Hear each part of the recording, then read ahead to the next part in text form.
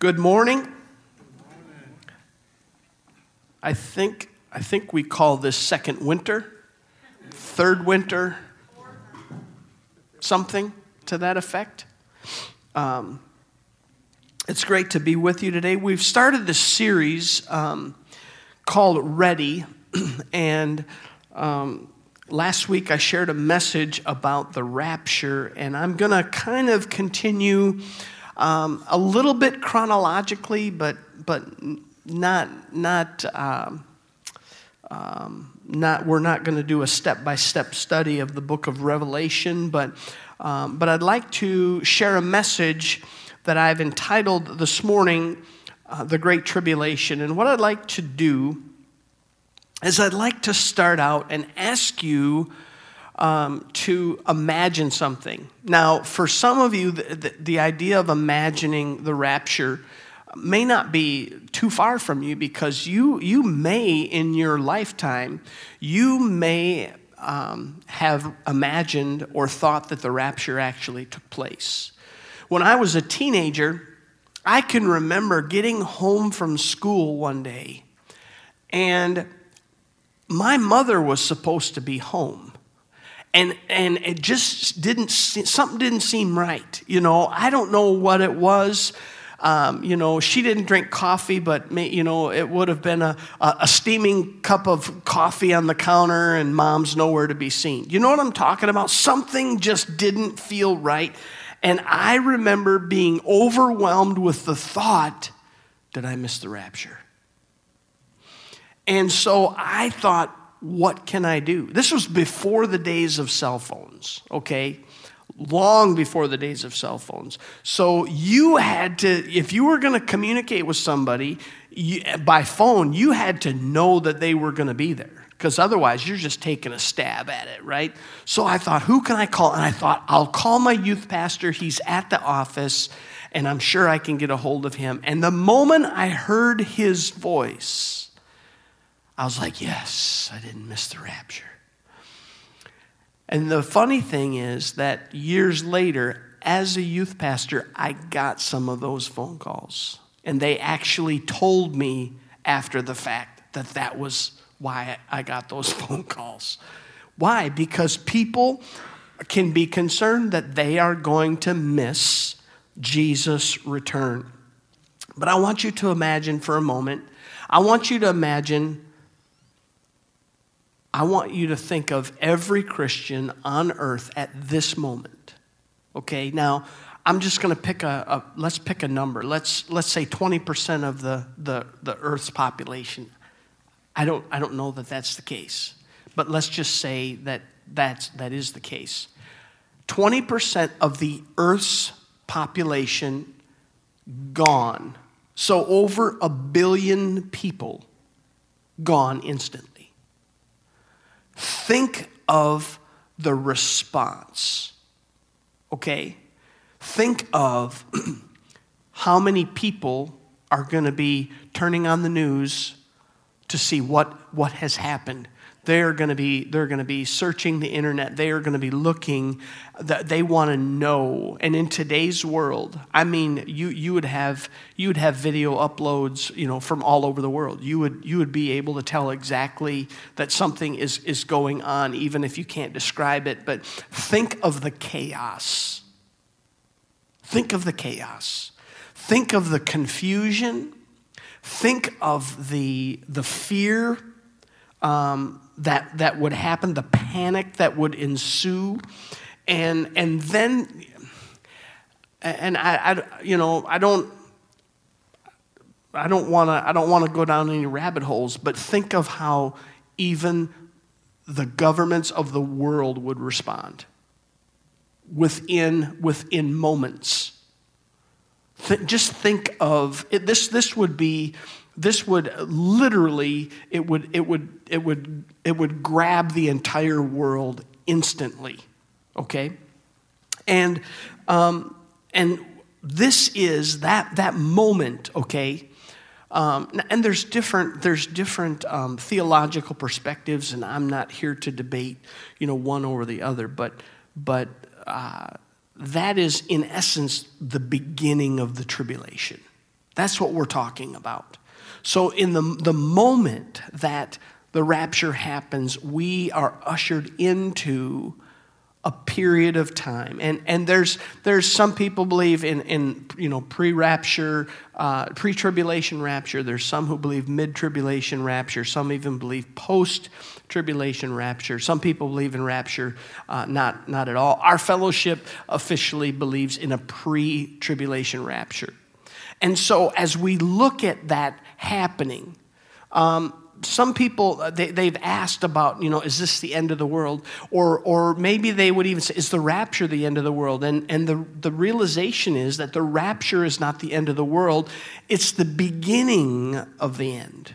There's a lot of things that the Bible says will happen in those days. And so I want us to look at those things. And the Bible makes it very clear that no man, not the angels in heaven, not Jesus, the Son of God himself, none know the hour of Jesus' return. The Father will say, okay, son, it's time to go get him. No one else knows the hour of the Lord's return. But the tribulation is very different. The book, much of the book of Revelation is about the tribulation. And it gives very specific, even aspects about the timing of the tribulation in the book of Revelation. And so unlike the rapture, no one knows the tribulation. We are given that so that we can have an idea, so that we can know, so that someone going through it can say, aha, this is what's happening. So, and I want you to understand that the Bible does not talk about the rapture or the tribulation to cause fear in you. That is not the purpose. The purpose of the book of Revelation is to correct. Think of the first 6 or so chapters, 5 or 6 chapters, talking to the churches of Asia Minor, okay? Talking about them and correcting issues. Now, some of them, God says, hey, I really applaud this in you, but I have this against you. It's corrective in nature to the church. But it's also designed to encourage. Remember what Paul said? He said, encourage each other with these words when he was talking about the return of Jesus. And so there's an encouragement factor, there's a corrective factor, and there's a warning factor. God is sending a warning to the world that these things are going to happen. So today what I'd like to look at is 4 things that the Bible tells us about the tribulation that I think that we should really pay attention to. The first one is this, the rise of the Antichrist. Now, the tribulation is talked about in Scripture as a 7-year period of time. And it's a period there. You can build other cases, but for today, for the sake of argument, we're going to say commencing following the rapture. It is during this time that the Antichrist is revealed. John, the apostle, he wrote the book of John, he wrote 1st, 2nd, and 3rd John, and he wrote Revelation. And in 1 John chapter 2, verse 18, he writes this. He said, dear children, this is the last hour. Remember, we talked about the church believed that Jesus was coming back in their lifetime. This is the last hour. And as you have heard, the Antichrist is coming. Even now, many antichrists have come. This is how we know it is the last hour. This person that John talks about as the Antichrist, and there are others who are Antichrist, but he sets apart this one who is known as the Antichrist. In Scripture, he's also referred to as the man of lawlessness who is doomed to destruction. And throughout the book of Revelation, John calls him the beast and several other names, but all of them containing the name beast. And we look at Revelation chapter 6 through chapter 16, and what we read is God judging the earth. And in the process of that judgment, the book of Revelation, it talks about seals, it talks about trumpets, it talks about bowls. These are each judgments that God has prophesied over the earth. And he is warning us that these things are coming to the earth. And the first one is, in seal number 1, talks about a white horse, and it talks about someone with a crown, but we are not talking about Jesus. We are talking about this person, the Antichrist. That he will be coming on the scene during the tribulation. Now, as we go forward in these prophetic words, we're told in the seals that there will be a world war. There will be no peace that happens during the earth at this time. That there will be great suffering, that there will be great famine that takes place. Now, what happens when you mess with people's food? Okay, we've seen what happens if you mess with toilet paper, right? We've seen what happens if you mess with their gas. Now, I don't know if it's real, but there have been pictures circulated on Facebook of people filling like a plastic shopping bag with gas recently. Now, if that's real, I mean, we're in big trouble. I mean, because we're just stupid, okay? But imagine what's going to happen with our economic system. Inflation is going to go crazy, okay? It's going to go crazy. And and Revelation talks about it, that literally the cost of things will just go completely berserk. We know that during this time that the pale horse, the rider on the pale horse, is death and will be given the authority to destroy a quarter of the earth's population. And so that is if we look at a population of 6 or 7 billion right now on the earth, we're talking 1.5 billion people or more.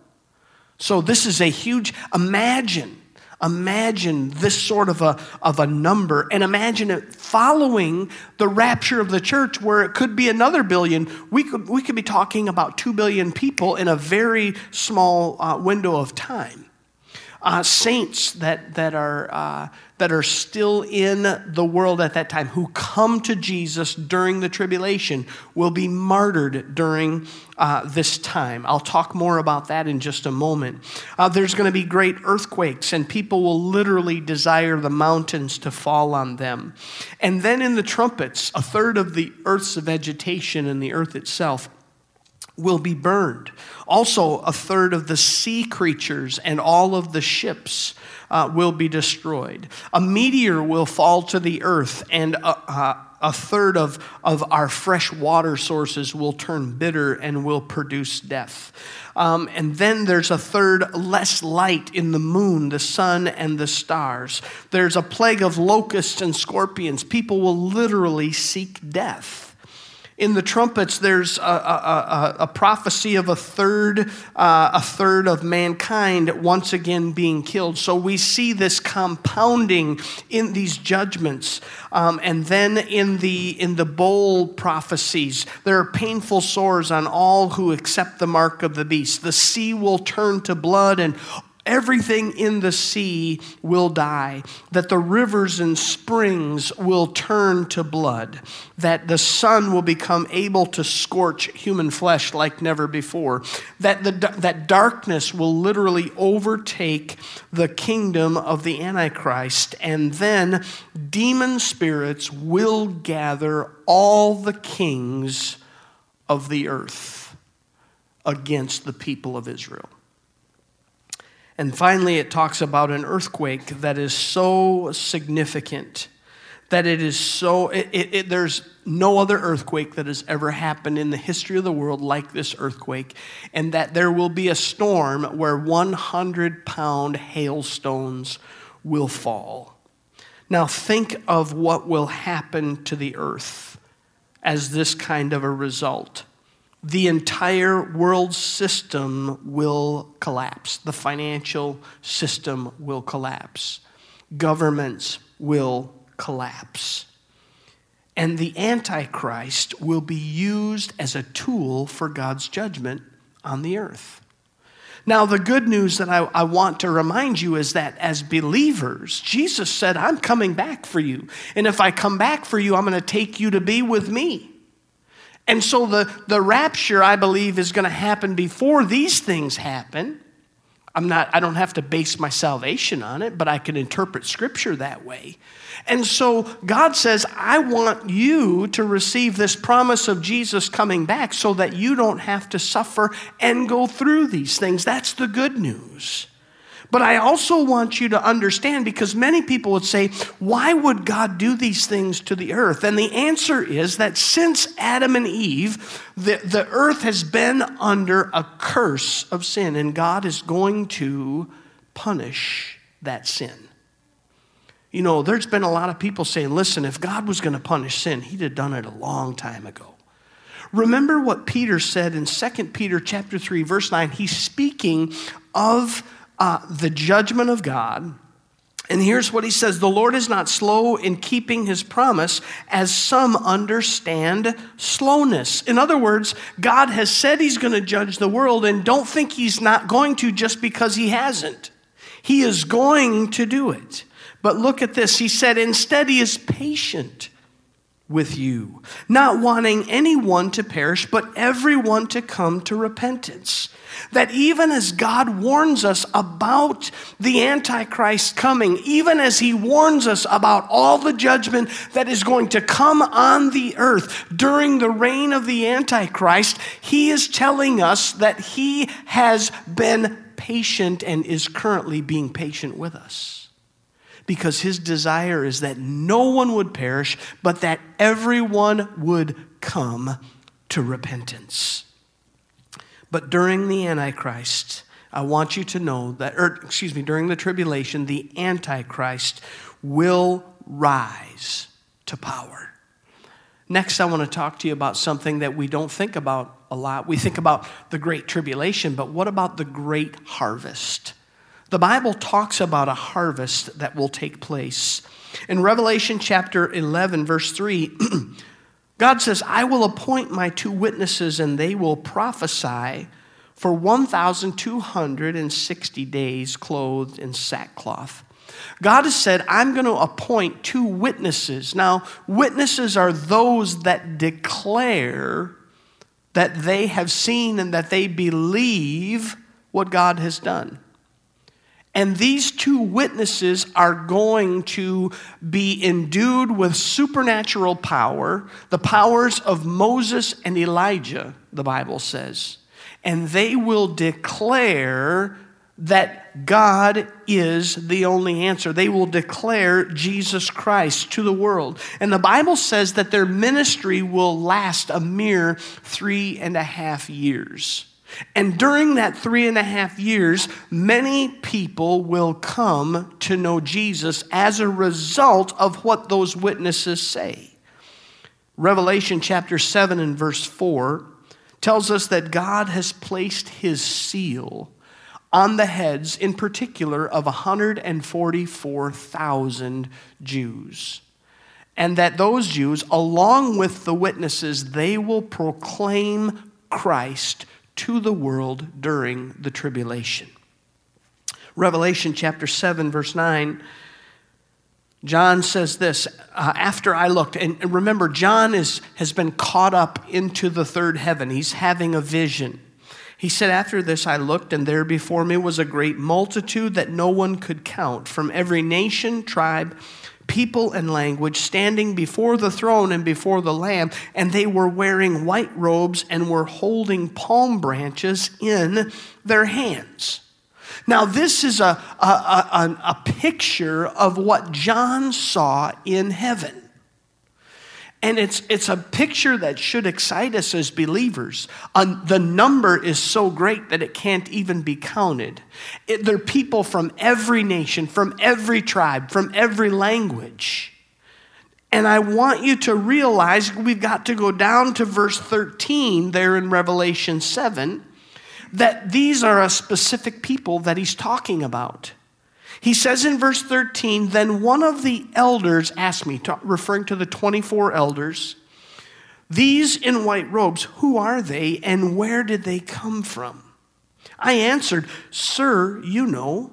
And he said, these are they who have come out of the great tribulation. They have washed their robes and made them white in the blood of the Lamb.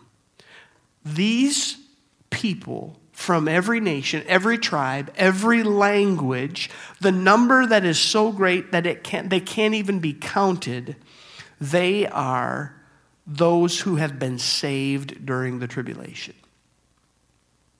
There is going to be a harvest that takes place in the tribulation. There are many people say, the church has never done any better in its lifetime than when it goes through tribulation.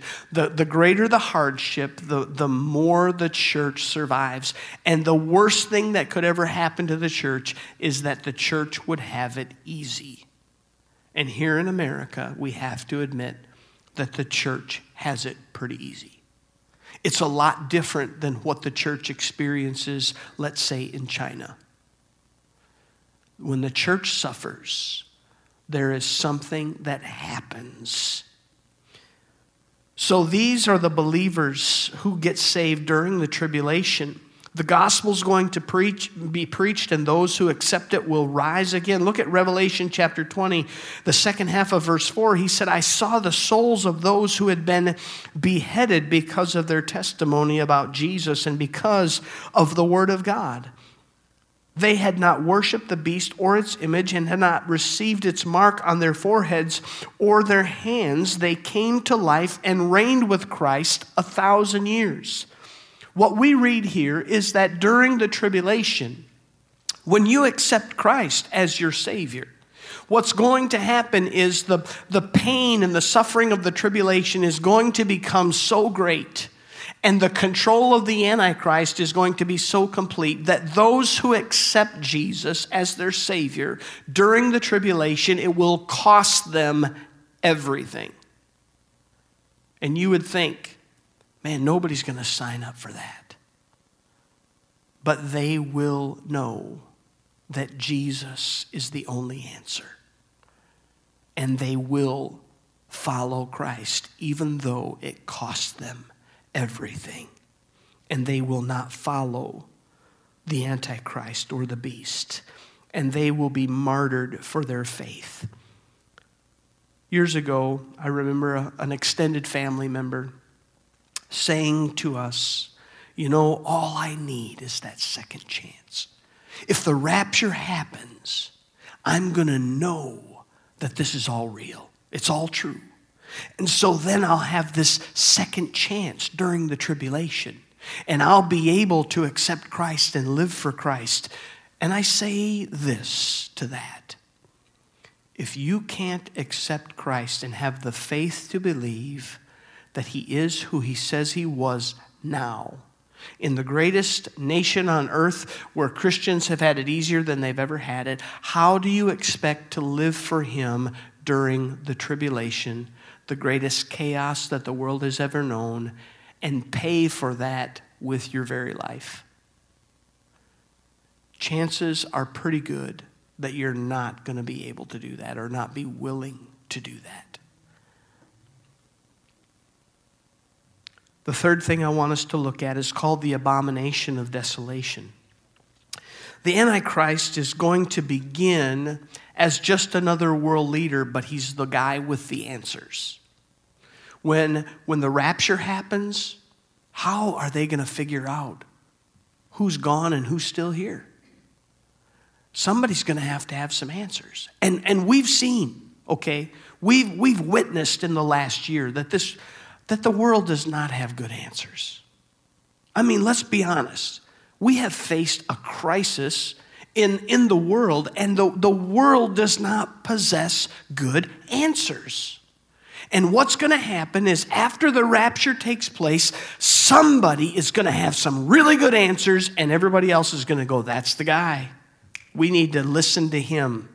And his influence is going to begin to grow. And the Bible says that at some point, the dragon or Satan will give the Antichrist all of his authority, all of his power. And so in this human being will reside the power and the authority of Satan himself. He will not be Satan, but he will have that authority and that power. And his authority from that point on will last for 3.5 years. Daniel chapter 9, verse 27, it says, he will confirm a covenant with many for 1 7. In the middle of the 7, he will put an end to sacrifice and offering. And at the temple, he will set up an abomination that causes desolation until the end that is decreed is poured out for him. Scholars believe that the Antichrist, at some point during the tribulation, will sign a treaty with Israel. And that treaty is going to be about land. Now, if you watch the news, and it doesn't matter what channel you watch, in fact, if memory serves me correctly, there are cable stations that carry news that's just Israeli news, okay? But it doesn't matter. American news, it doesn't matter. What are they talking about right now? They're talking about the fact that Palestine has been shooting rockets into Israel, right? They're talking about the fact that the Palestinians want to eliminate and destroy Israel. That Israel does not deserve to have that land land belongs to the Palestinians, and they are still fighting over that land. And they want to destroy Israel as a nation. Friends, this shows us the direction that the world is heading. And it's not going to stay at the level that it's at. It's going to continue to ramp up. Even now, our own nation is struggling to say we support Israel. It's a very weak kind of support. And what's going to happen, and I've already read about it earlier in one of our verses, that literally that's going to get to the point where the entire world is lined up against Israel.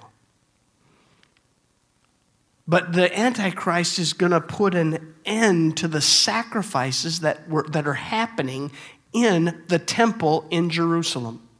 These would be sacrifices that would be very similar to the Old Testament sacrifices that we've read about so much. And after he puts a stop to those sacrifices, he will set himself up in the temple to be worshiped as God. Not a God, but God.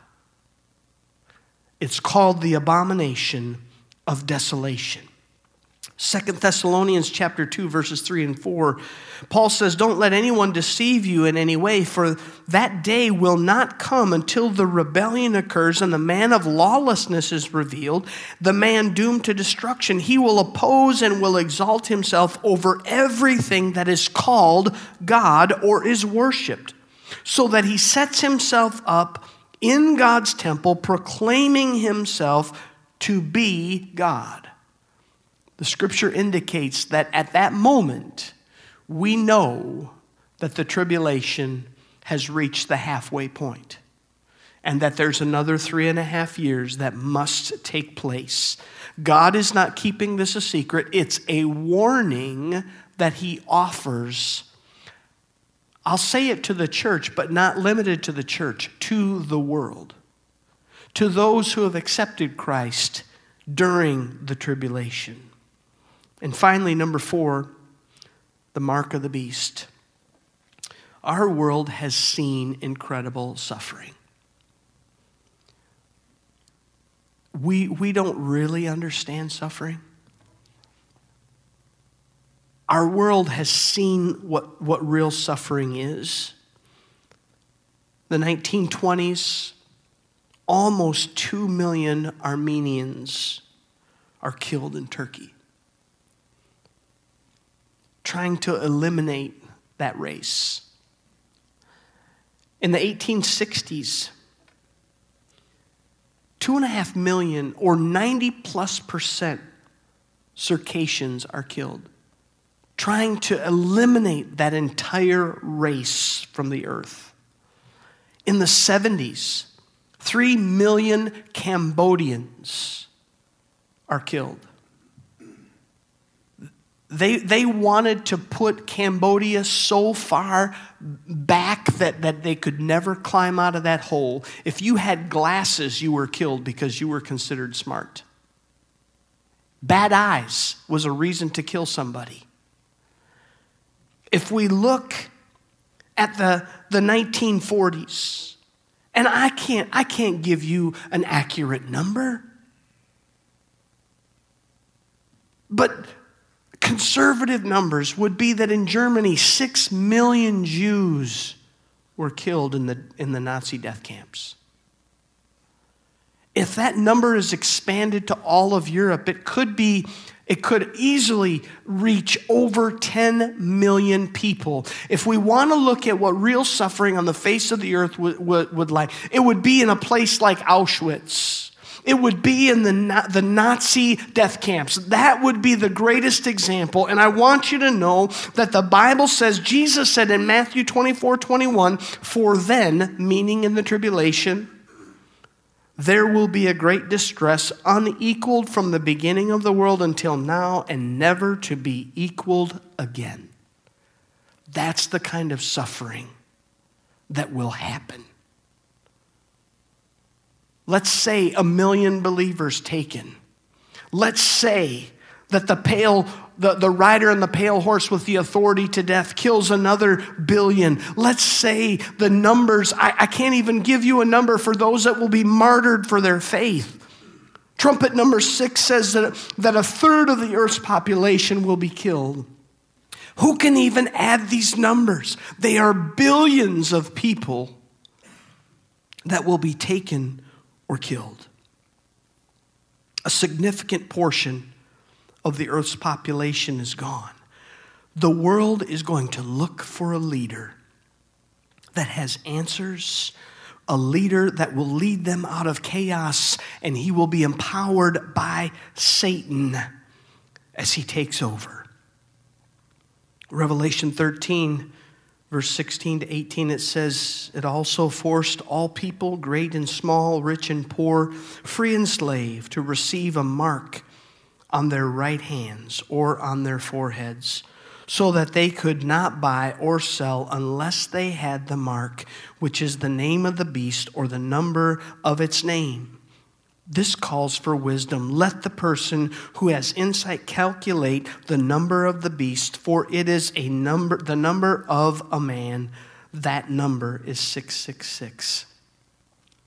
At this time, the Antichrist will demand to be worshiped, and you need to take his number. And if you do not worship him, and if you do not take his number, you will pay with your life. The only ones that won't refuse are the ones that know that Jesus is the answer, and they're going to refuse to bow their knee to the beast. The ones that worship him are the ones that will take his number, and their names will not be included in the Lamb's book of life. Remember, the Bible says that only those whose names are in the Lamb's book of life will go to heaven. This is a lot of heavy stuff. But I want to tell you that God has reminded us. Jesus said in John 14, "I'm going to prepare a place for you. And if I go and prepare a place for you, I'm going to come back and get you so you can be with me in heaven." That's what he says. The Bible tells us that when Jesus takes us away from this earth, that we're going to begin a celebration that Revelation 19 verse 9 calls the marriage supper of the Lamb. And we are going to be in a celebration with Jesus. I have to say that some of my favorite celebrations are wedding celebrations. Man, it's good food. Ray, you guys have put on a lot of those in your lifetime. 3 fantastic ones. It's a great celebration. The wedding celebration of the Lamb, because we're his bride and we've been brought together with him for all eternity. Even in the midst of the suffering of the tribulation, there's going to be a harvest. Why? Because God is being patient with us, and he wants none to perish, but all to come to repentance. Yes, these are heavy things. Somebody could even say they're scary things. God didn't give it to us to scare us. He's given us this knowledge to understand. Why? So that we can be prepared, so that we can be ready, so that we can warn others, so that the church can even receive correction.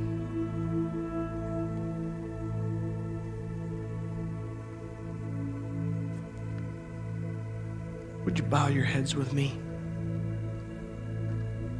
Father, as we have looked at these events in the book of Revelation, spoken of even as far back as Daniel in the Old Testament, as we've looked at the words that Jesus has shared and Paul has spoken, other things that the Apostle John has shared, Father, my objective is not to create a timeline, but to simply, sufficiently warn the body of Christ to be ready.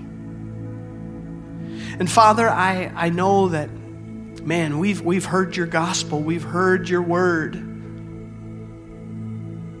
and yet it is hard sometimes to think, if Jesus has taken 2,000 years to come and they thought he was coming back then, when is he actually going to come? I pray today, Lord, that you would put a fire in our hearts to live ready for the return of Jesus, and that we would be able to warn others of impending judgment and yet God's mercy in the midst of that judgment. Father, I thank you and I praise you for your word, the truth of your word. And Father, for anyone that's here today that feels like they have not been living in a place that feels ready for Jesus' return, that today they can be ready to simply acknowledge, Jesus, I'm asking you today to forgive me of my sin. Be my Lord, be my Savior. Your word says that all of heaven rejoices when even one person comes to that place. Father, your mercy is still being extended. Your grace, your kindness, your patience is still being extended to mankind. But that time knows an end when sin will be judged in our world. Father, I pray today that we would live ready. Before we close our service today, if you say, Pastor, just pray for me. I have some struggles in living like I'm ready for this. If that's you, just slip your hand up. I just want to be able to pray for you if that's you today. There may not be any, but yes. Yeah, you can put it down. Thank you. Father, we want to live ready. We want to live every day ready for Jesus' return. Father, I thank you and I praise you. In Jesus' name, amen. Amen. Amen. Well, it has been great to worship with you today. Thank you for being here. If you have any questions, about this time period, I'd love to chat with you more on a personal level. Feel free to approach me. God bless you. Have a great day, and we will see you soon. Amen.